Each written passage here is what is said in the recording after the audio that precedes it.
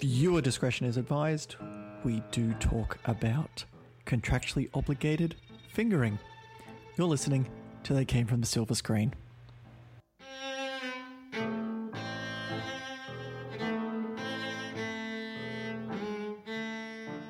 Welcome, listeners. You're listening to They Came From the Silver Screen, a podcast where each episode we deconstruct the societal issues in films and their relationships with the world. I'm Josh Tregenza, and with me, as always, is Damien Danaher. Damien, how are we? I'm not too bad at all, mate. How are we going? I'm doing all right. Getting back in the chair, speaking to the old silver box. You speaking to a silver box? Well, laptop and microphone, they're both silver. Yeah, it was really... yeah, I'm not going to get into that. I mean, I don't know. Yeah. Yeah. I'm a little rusty, as you can tell. Really? Yeah. There's like ointments. There's ointments for that. There's an oil can. Yeah, but that's not we're not talking about The Wizard of Oz. Well, I don't know. I mean, we could. It may be a little more palatable. I'm just saying, I'm sure there's parallels that we can draw between that and our actual film discussion. I mean, up top, I talked about sexual acts, and I don't think there was any in Wizard of Oz. None that I could see. Well, you gotta look for it. It's in the subtext. Ah, the yellow brick road meant something else. Yeah, the old yellow brick road. Yeah, peeling back the curtains. The man behind the curtain. Exactly. Meant something completely different. Yeah, I mean, like, I'm melting. Well, there you go. Yeah, get her wet and she melts. Yeah, absolutely. Exactly. There you are. There we go. We've done it. Alrighty. We've done it. We've made Wizard of Oz filthy. I mean, filthier than that remake? Nothing's filthier than that remake. True that. Anyway. Fuck. And we are off. To All a right. running start. Just hit the ground running. Oh, yeah. It's good to be back. This week we're talking about A Cure for Wellness, which is Gore Verbinski's film starring Dane DeHaan, Jason Isaacs, and Mia Goth. And we had some feelings about it. I mean, this is one of the rare films that we actually watched together. Yeah. Yeah, we actually so Damien was up in Brisbane, and we actually sat down in the old, I think it was Dendy. Yeah, the old Dendy Cinematheque. Yeah, and we got to watch it together in a pretty much empty cinema. Entirely empty cinema. It was just us, which meant that we were allowed to be as loud and as raucous as humanly possible and fully react to the crazy shit that we were seeing on the screen. Well, yeah, because A Cure for Wellness is a very visceral film. It has a lot of Lovecraftian visuals that go on, and nothing is left on the cutting room floor apparently, because it's all out there for the boys to recoil. And recoil we did. Yeah, but it was completely empty, and it seemed like it was just empty on across the board. This was not a very widely received film or seen film. I do believe money. I think it barely made back half. I think it made $26 million on a $40 million budget, which is ouch. Because Verbinski and this is coming off of Lone Ranger. Yeah, this is which is certainly up there with one of the greatest box office bombs of all time. Like a $260 million budget. Ooh. Or something like that. Yeah. And it grossed like less than that, and they also spent like another $150 million in marketing, so it didn't even vaguely make money back. It was very embarrassing. Yeah, like across the board.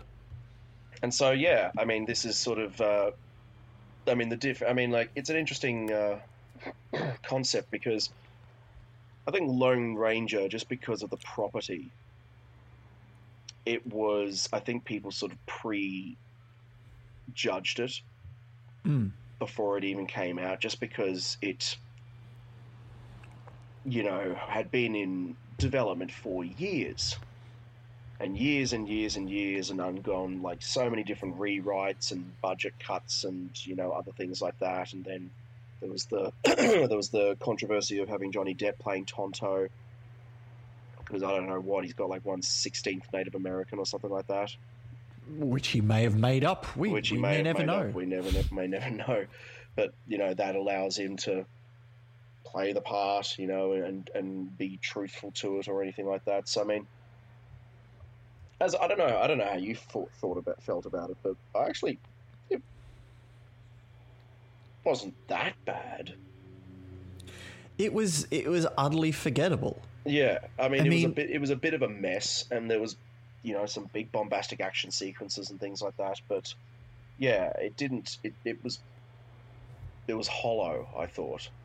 Yeah, it was really anything. Cowboy films don't work. They haven't worked for a while now. Like, they've got to be really like meaning something, like True Grit. Yeah, I mean, both True Grits were very standout sort of things. Was it Majestic 6 or 7? I can't remember how many of them are. Magnificent 7. Magnificent 7, yeah. Was just, I think, once again, forgettable, but it wasn't like a altogether bad film. But it wasn't meant to be cowboys. It was meant to be just showcasing like actors. That's what it was always about. Yeah, it might as well have been. The remake was directed by Antoine Fuqua, who, it might as well have just been like, Tears of the Sun, but cowboys. Yeah. And in the same way, the Lone Ranger was kind of just Pirates of the Caribbean, but in a desert. Yeah. Which, the Pirates movies sort of had the benefit of having a genuinely likable couple of lead characters and a cast of really interesting sort of smaller bit players. And, they could develop those characters, and we get to know them over the course of 3, admittedly, increasingly bloated movies. But by the end, you know the players, and so when the big scenes are happening, the big action scenes are happening at the end, you do have a sense of at least mild attachment to what happens to them. Despite the fact that every time someone dies in that series, they get brought back to life, so there's no stakes, really. Yeah, I mean, the first film was all about the fact of dead people being alive. Yeah. So, and then Lone Ranger had the misgivings of having Armie Hammer, which I am hearing actually really good things about him in Firefight. Oh, Free Fire, yeah. Yeah, Free Fire, sorry, yeah. Him, like, having that the comedic chops in that. And I think Armie Hammer he's got the looks of a pretty boy, but in a similar way to Chris Pine, he fits better in a comedic role. Yeah. So he's kind of put out as a leading man. It doesn't really work.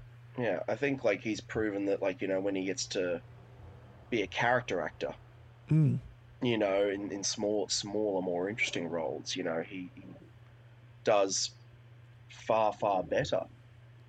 I mean, I find it sort of interesting if you think about Chris Pine and think about westerns as a genre. Probably one of the best westerns we've seen in recent years was Hell or High Water. Oh, absolutely. For which we did talk about at length. You can indeed view us and listen to us talk about that in our archives. Please go, viewers. Indeed. Listeners, listen. Yeah, after this though. Or you can try and listen to both at the same time. I don't know. Yeah, get 2 headphones, play one in one ear, one in the other. They sync up at some point in time. Yeah, but only when you play Dark Side of the Moon. The Moon backwards. You beat me to it by once. Once again, Wizard of Oz. Jesus Christ. Getting them deep cuts in there, deep cuts. But yeah, so if you think about it, the one director that's making consistently good westerns is actually James Mangold, because he had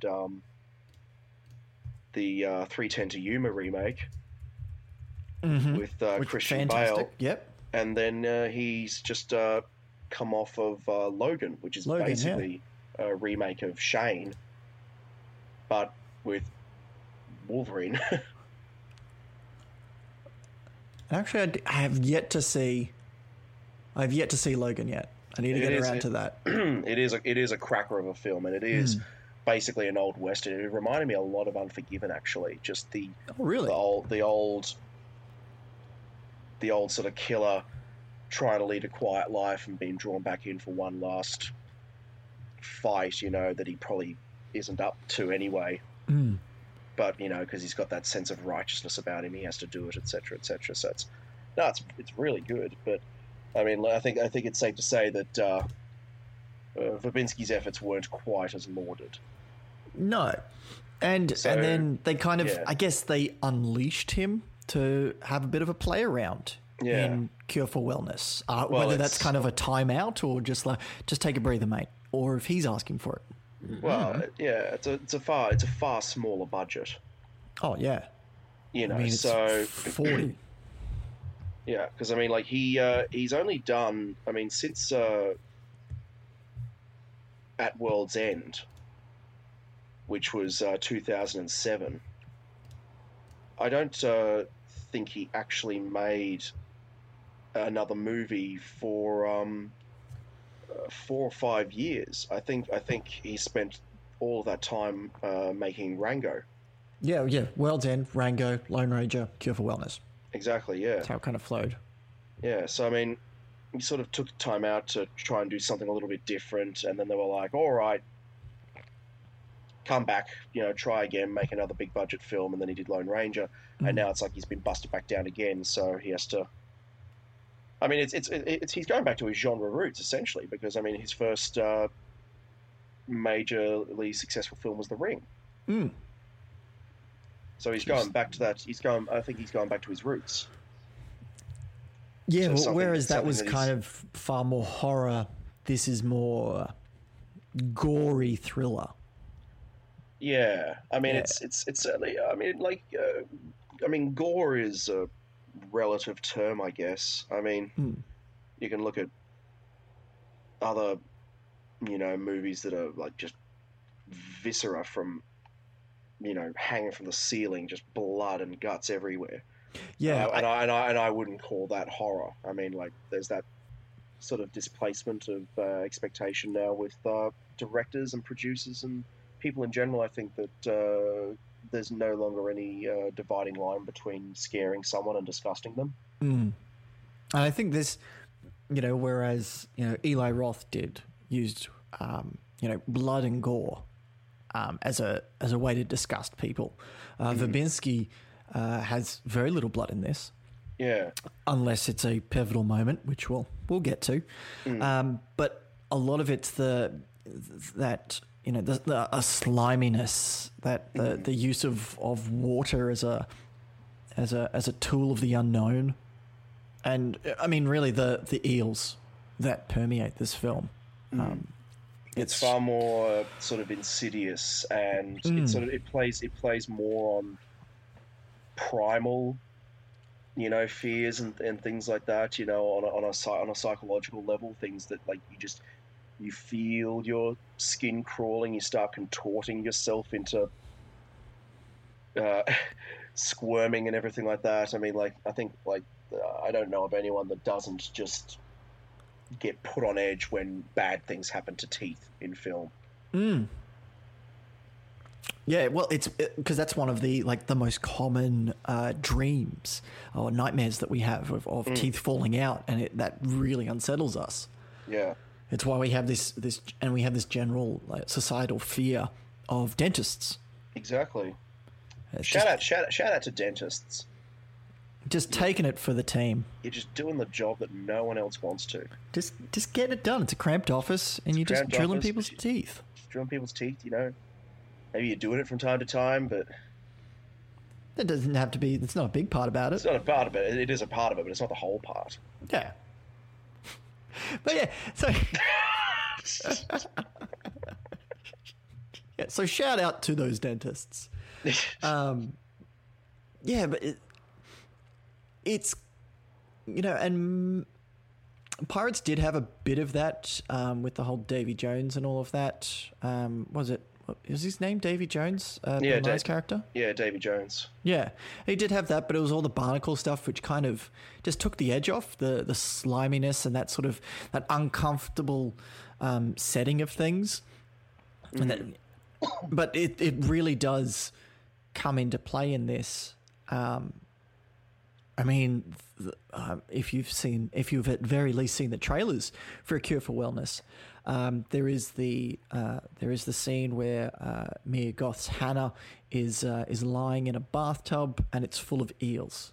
It's instead of water, it's just eels, and it's.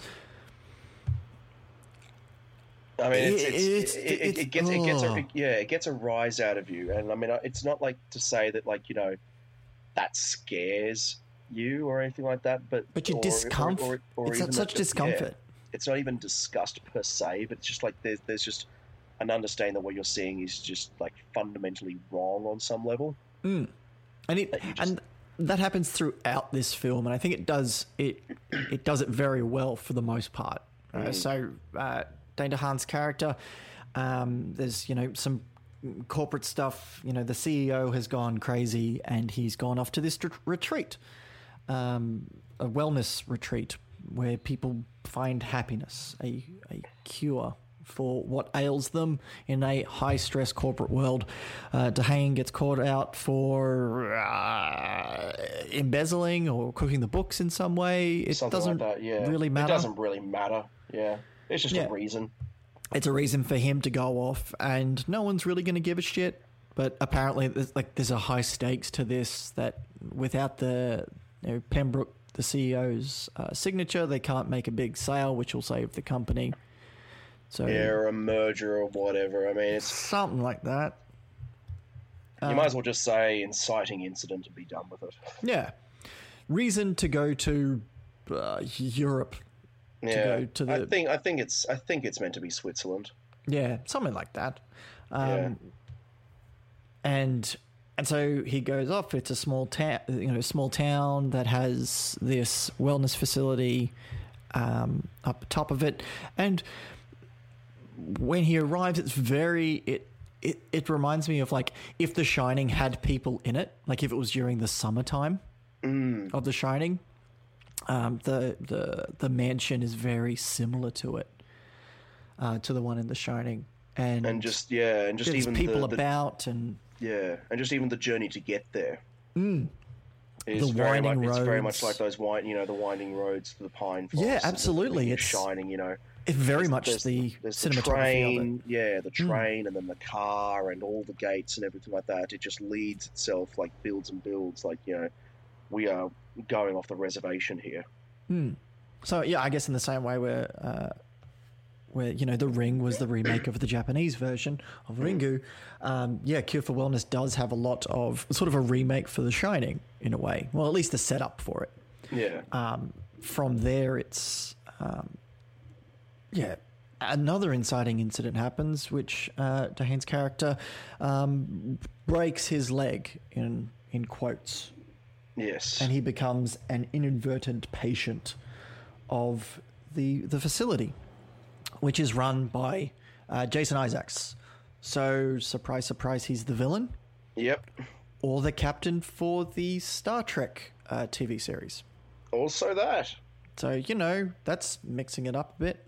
He'll finally be a not villain. Has he played a role that he's not a villain or like not where he's a good guy? He had like a small part in Fury. Oh, that's right. Yeah. Well, that's in the same way that that James Marsden, he never plays the guy who wins. He just doesn't. Yeah. So he either loses or doesn't lose or win. It's in that nebulous point. Yeah. So Jason Isaacs in a film, and he's the Swiss. He's got the Swiss accent, I assume, or Austrian. It's some kind European. of pan-European. Yeah. I mean, look, you don't. I mean, this is a genre picture, and you don't cast Jason Isaacs to,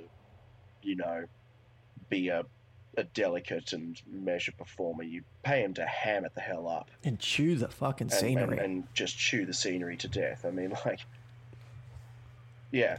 It's the question of the plot is really like, were you surprised by any of the twists and turns, really? Because I mean, in terms of narrative, it's pretty basic Hmm. in the sense that he's there, he's trapped, he can't leave. It seems idyllic, but it's not. It's like every community in The Walking Dead. It seems lovely, but it isn't.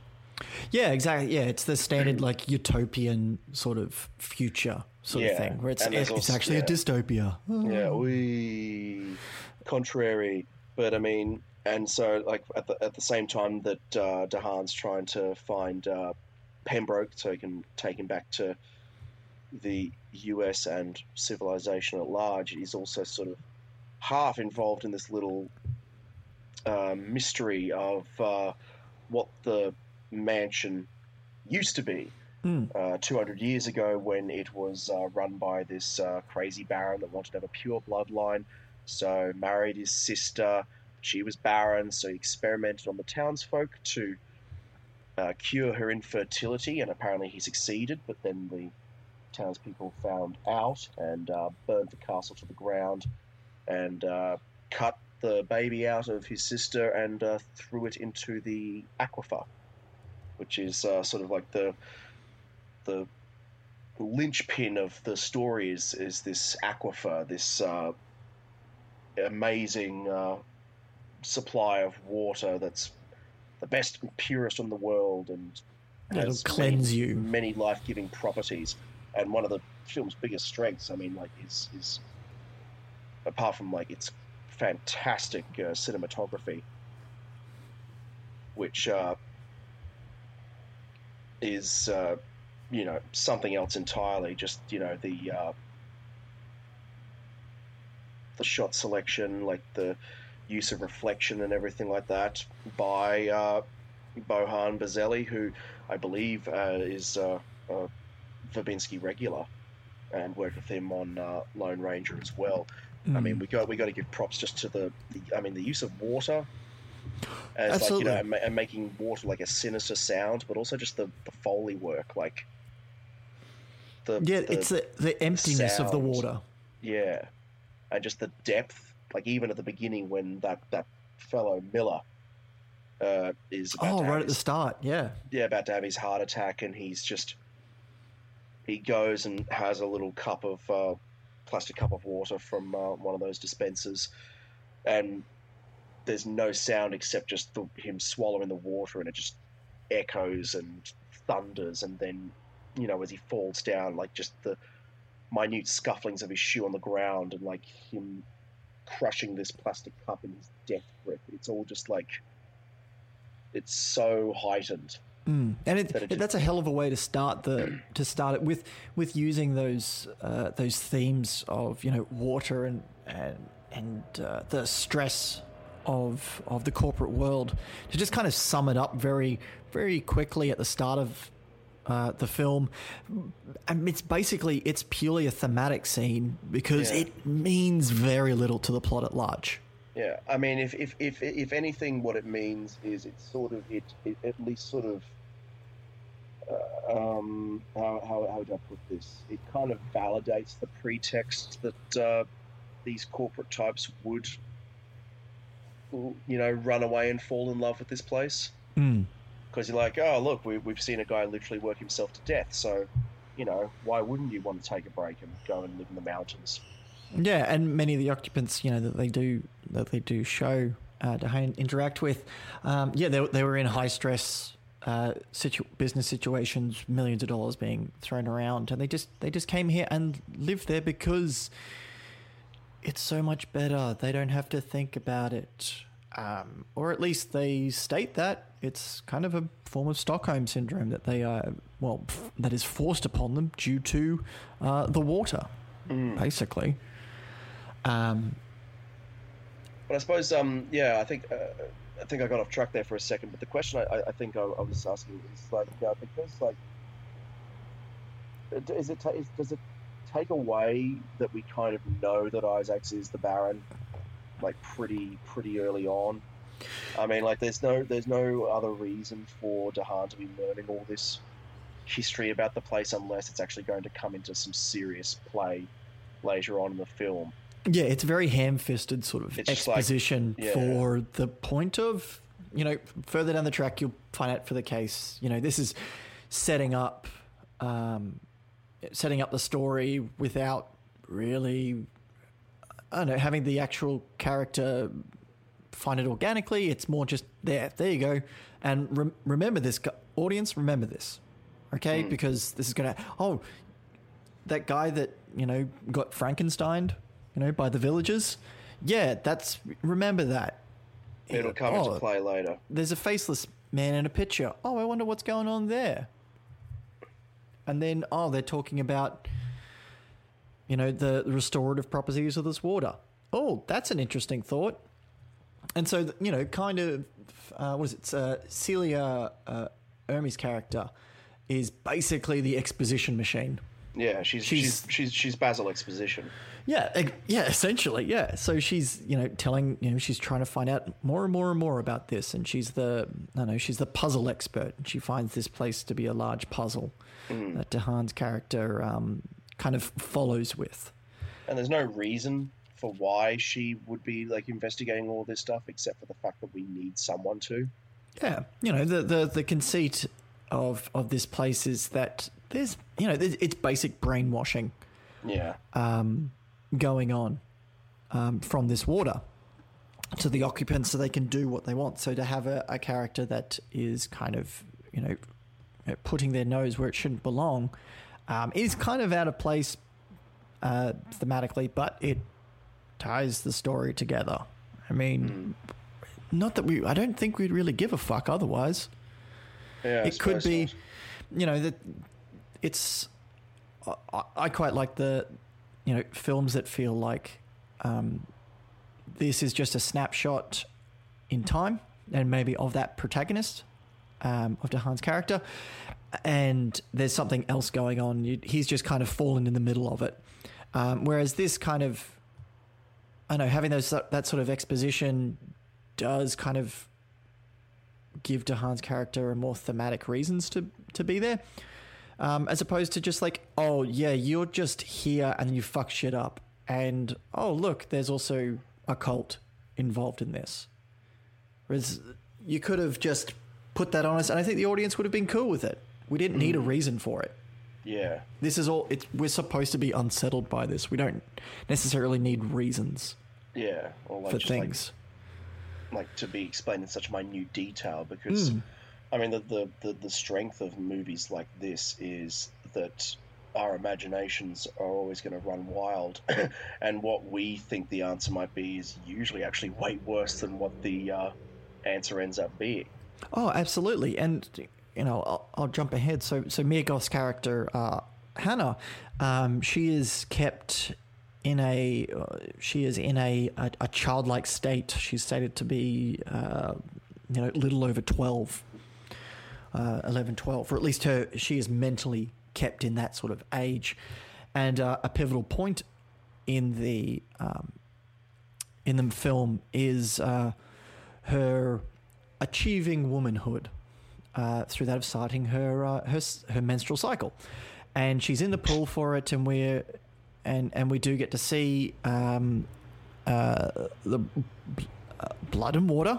I mean, there's no real way to delicately put this, and there are eels in the pool, and the eels are swimming around, and I was genuinely it was the most uneasy I have felt watching something in a film, just by thinking of oh God, what if a eel goes to where the blood is coming from? It's holy fuck, this is intense, and it never happened, but it didn't need to. It didn't need to, because my mind was taking me there anyway, and that is the most unsettling thing for me to have to think about, particularly when we've seen I believe just previously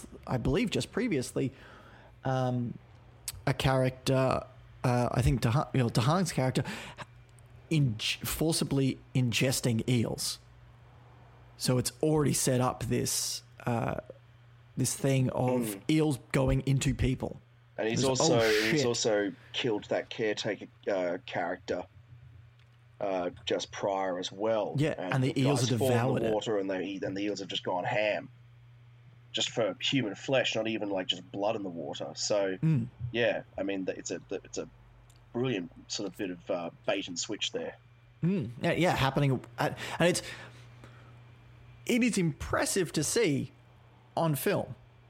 I mean, this is Verbinski, even when, doing The Ring, like, he's been pretty civil. And this is balls to the wall insanity that he's putting up on screen. I mean, he comes from a music video background, for like glitz and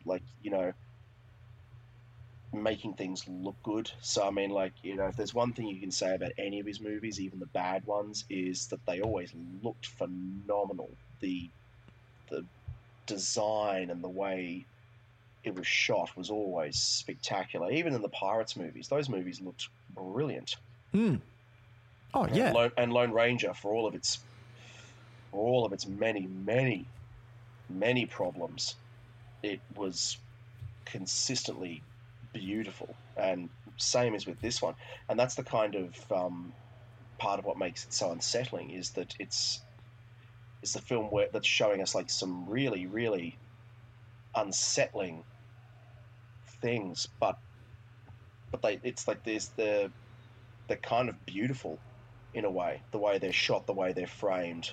Oh yeah, the corpse is just hanging in the water, like Hannah hanging in the water like a marionette, like a ballerina on a music box, like something so macabre but so pretty at the same time.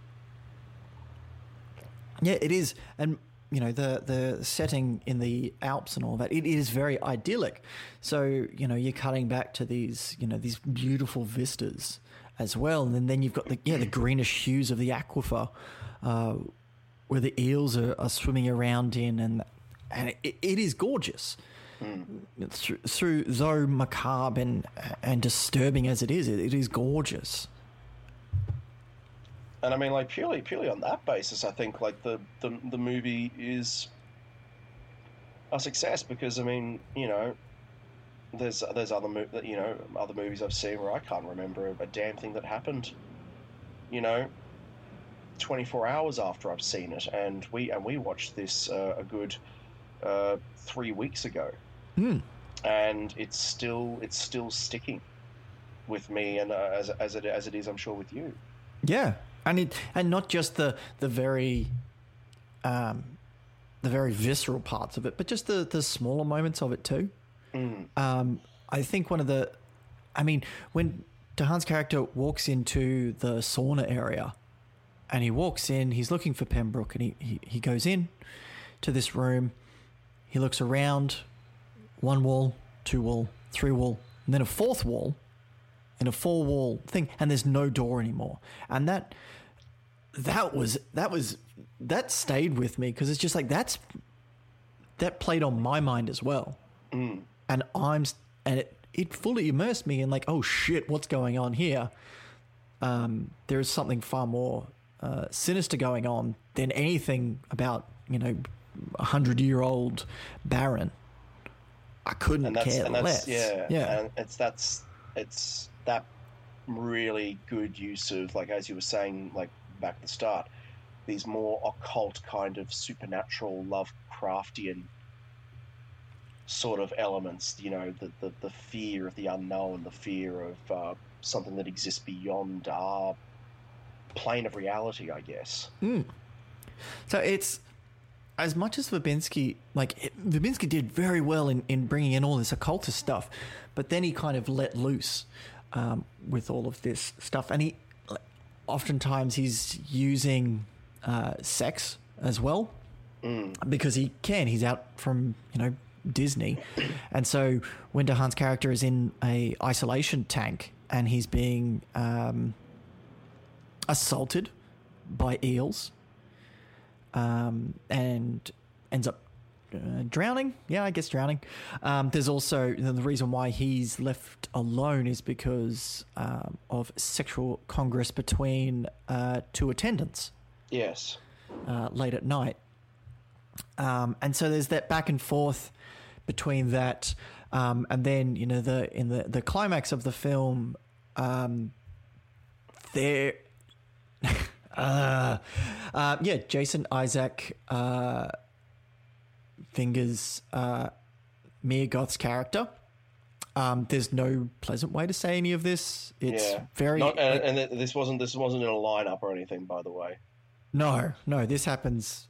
That's the girl, officer. Yeah. No, he sexually assaults her, very much against her will. It is very recently found out that they are family.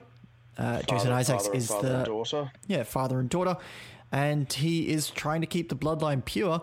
He fingers Mia Goth, and then he tastes his fingers.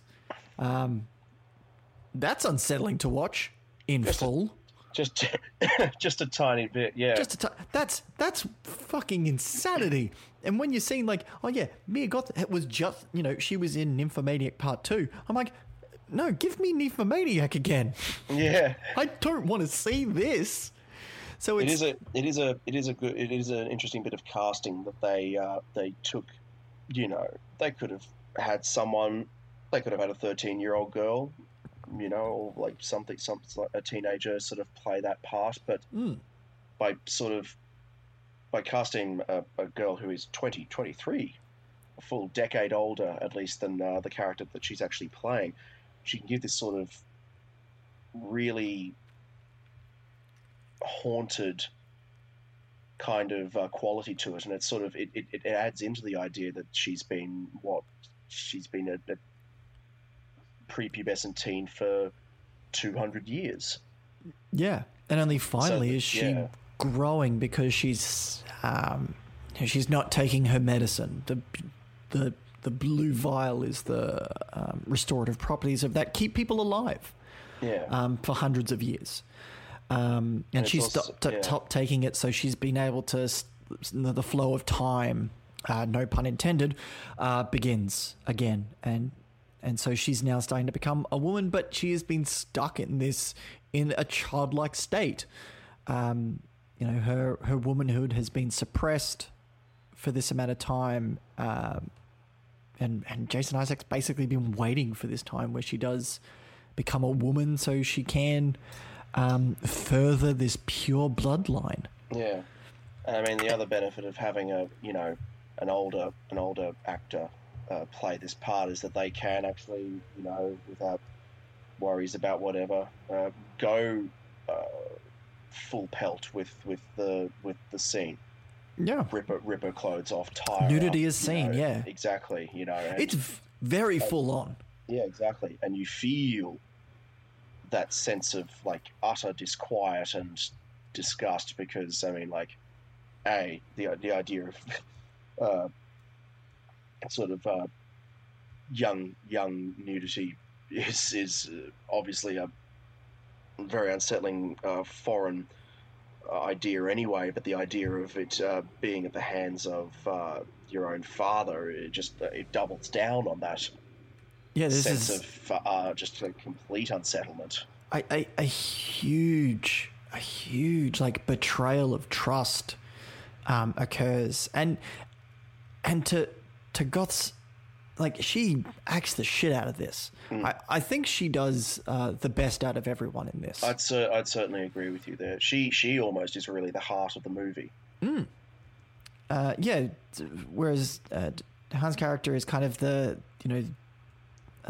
man with no name. He kind of walks in and things happen around him. Well, he's the audience surrogate. I mean, he just rolls in and finds things out as we find them out. Whereas the character who actually sort of really, I mean, yeah, he goes on a journey as well. At the end of the movie, they literally run into his employers from New York, and they want him to come back, and he says, "No, I'm not going to." So I mean, like, he's made the choice to leave that world behind. But I think the far more interesting arc is Mia discovering that there is a world at all. and that, a world that exists beyond what she's known for, centuries, and Yeah. also a world that exists beyond the very cloistered and small idea of womanhood that she's been allowed to experience as well.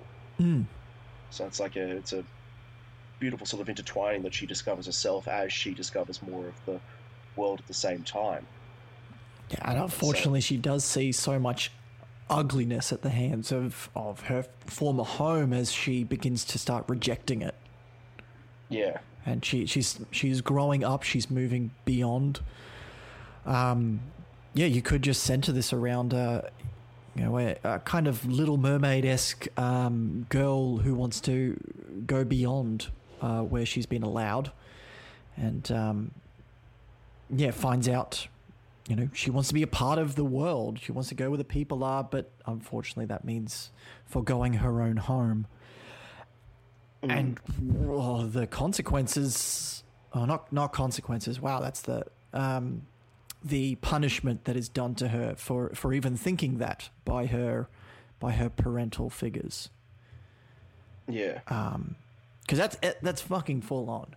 And I can imagine that, once again, the two white men who host this show see it as in one way, but other listeners who view this film, there may be something much stronger that brings to the table for it, and it's full on for us. It would be heinous to others. So, and it's very interesting that it came on. Yeah. There's a lot of things going on in just that, and it's the climax of the film. And that's the beautiful thing about the film, but also like one of the maybe like the things I found disappointing is that like its reach kind of exceeded its grasp. That it wanted to try and address these really interesting ideas about, apart from anything else, mental health, what it means to live in a modern cosmopolitan world, surrounded by technology and the dehumanizing aspects of that. What are we losing by engaging with that world? And then, these undercurrents of abuse, familial or otherwise, the trauma that's involved in that. These are all like fascinating concepts, and I feel like the film, I think it wanted to just be a genre picture, and so it really only paid lip service to them.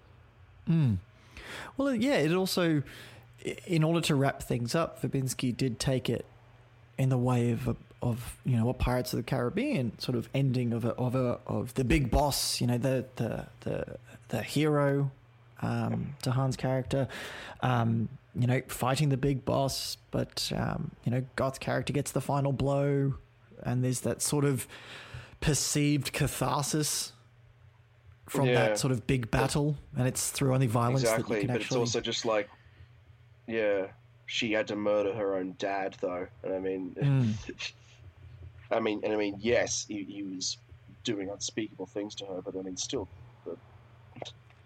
that's not exactly a simple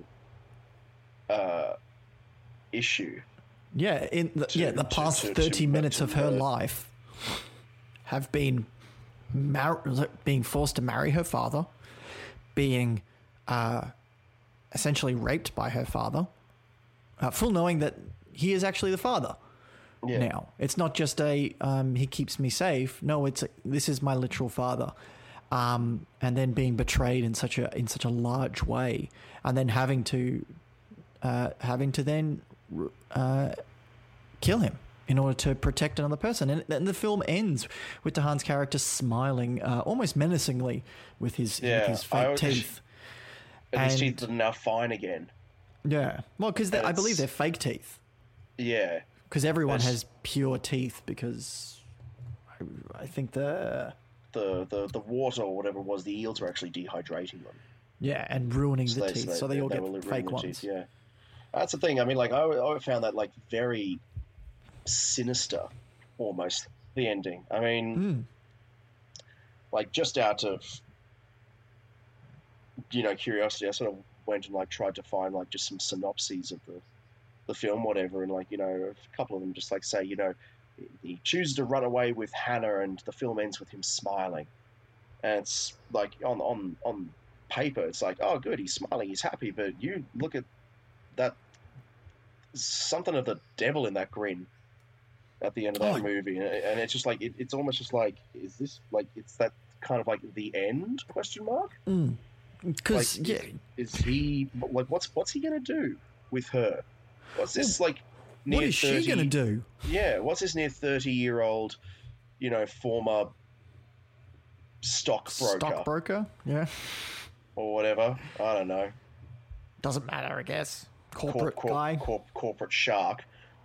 He's just running away after everything that's happened with this supernatural, centuries-old, 13-year-old who girl. Is kind of the remote. They're kind of like romantically connected, I guess.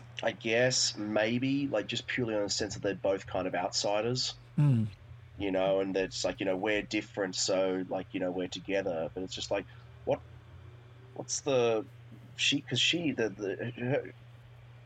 her naivety is almost absolute in terms of experiencing anything outside of that small little Swiss town with those punk rockers. But so yeah, I don't know that the ending isn't exactly as triumphant as I think it appears. No, and it's certainly, I can't say that I am comfortable with Dahan's like happiness. Like, him smiling is generally off-putting. He's, since, back when I first saw him in Chronicle, like, he's been an unsettling sort of character. Yeah. Actor.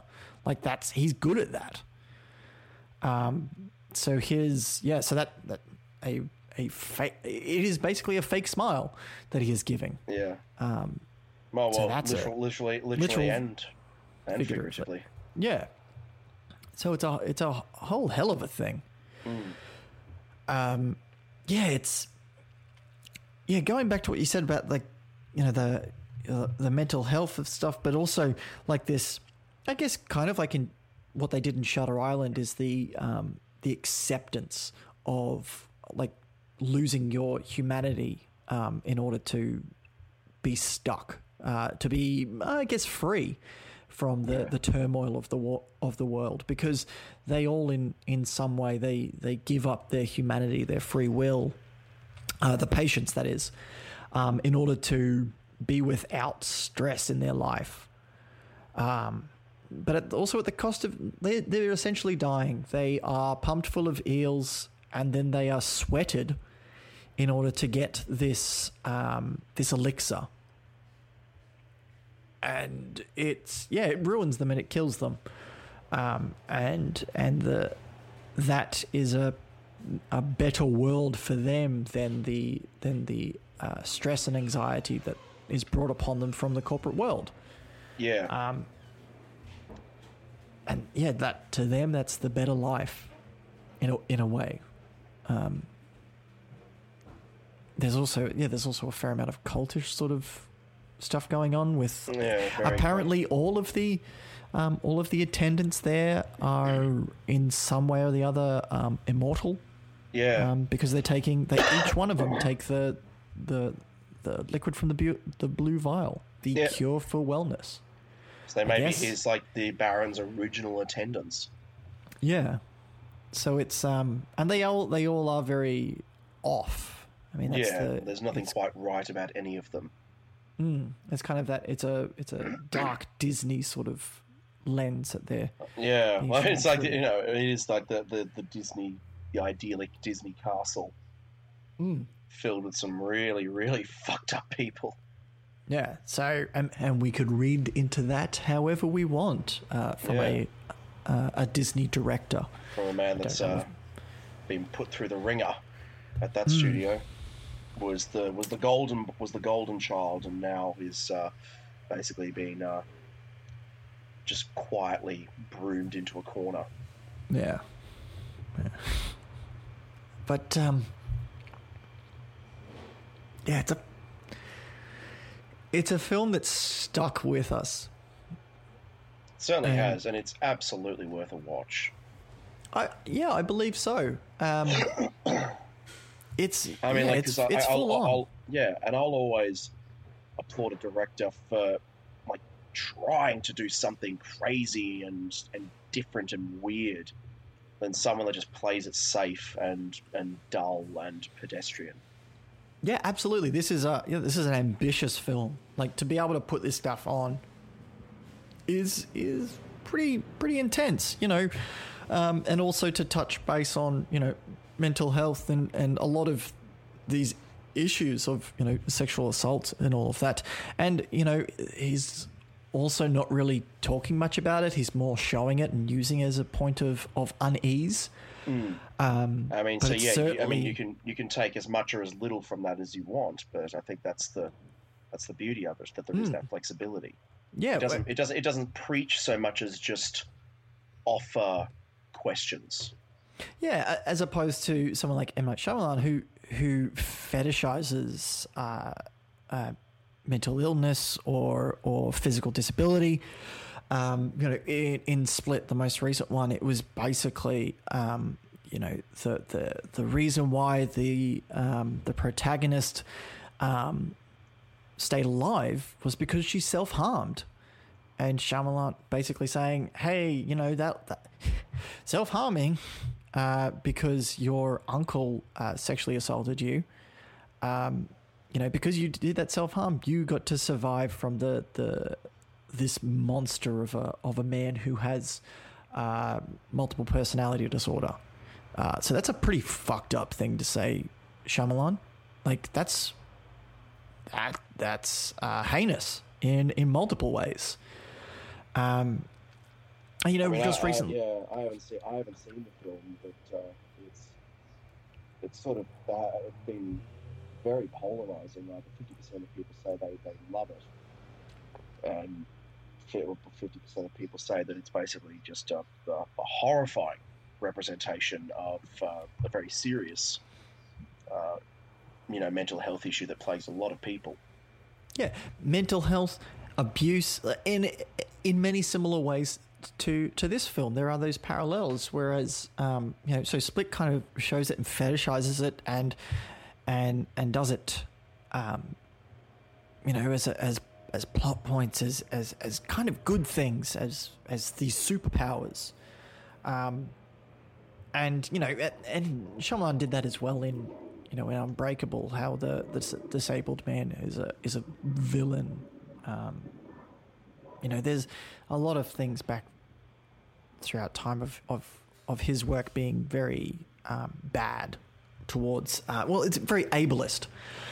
Whereas Cure for Wellness does show that stuff. It merely shows it. And that's not to say that some of it probably shouldn't be shown or but it's being shown and we're being able to talk about it. It's shown without as much judgment, I think. Yeah, it's much negative judgment for it. Well, not negative, but negative connotations. Right, yeah. Whereas this is we're sitting down and we're able to talk about this and be like, well, fuck, this is pretty fucked up. This is some fucked up shit. And it is, and it's ambitious, and it's full on. That this is a indie-ish film. It's kind of in that midpoint. Well, it's a beautiful midpoint. I mean, like, there's not very many, you know, films these days. You know, it's either like in this sort of like mid-range. Movies are either like $10 million or they're, you know, $200 million. And I think we're sort of seeing a little bit of a renaissance now, thanks in no small part, I think, to probably Deadpool among other films, that, you know, you can actually make mid-budget films, you know, between $40 and $70 million or whatever, and you can make them for adults, and adults will watch them. I mean, obviously unfortunately, obviously more adults went and saw Deadpool than went and saw this one. But it's just it's just heartening to see that. I mean, this is an original IP. This is a goddamn risky film. But it's not based on anything. It's not based on a book. Yeah. It's not based on a fucking comic or video game or anything. It is a proper adult movie. It's not PG-13 thriller shit. It's like real. People are cussing left, right, and center, you know, and this everything goddamn else that's happening in that movie, which, you know, obviously we've discussed at length. This is a movie for adults, and you just don't see that many films like that anymore. No, and and we're probably not going to see too many. You know, as many Deadpools that kind of show off that you can make these films and them be very successful. You have films like Cure for Wellness, which are huge risks, and with that, like, there are times where you're not going to hit it. Like, the audience just won't be there, and maybe it'll make up for it once it gets to more digital distribution, and I guess that's what we're calling it now.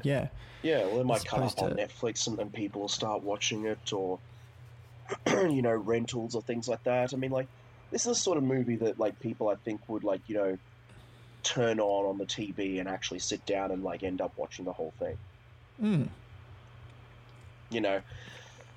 So it's a bit old school now to kind of, like, determine a movie's success purely by how much money it brings in at the box office, because that's a very, very outdated way of measuring a film's success. And it really, we do need to start looking at it differently, because we have to, as critics of the film industry, but also the film industry itself needs to start looking at things a little more differently as well, hopefully, so that we can have these stories that are outside of the norm, that are riskier, that are telling tales that are original, and also, much in the way of Moonlight, that aren't going to be seen by many audiences unless they are shown in this film medium. So, good work, Verbinski. Yeah, good work, Verbinski, for putting yourself out there. This is a pretty full-on film. Well, I mean, good on the studios for actually letting him make this one. Yeah, I mean, this is 20th Century Fox. Say no more.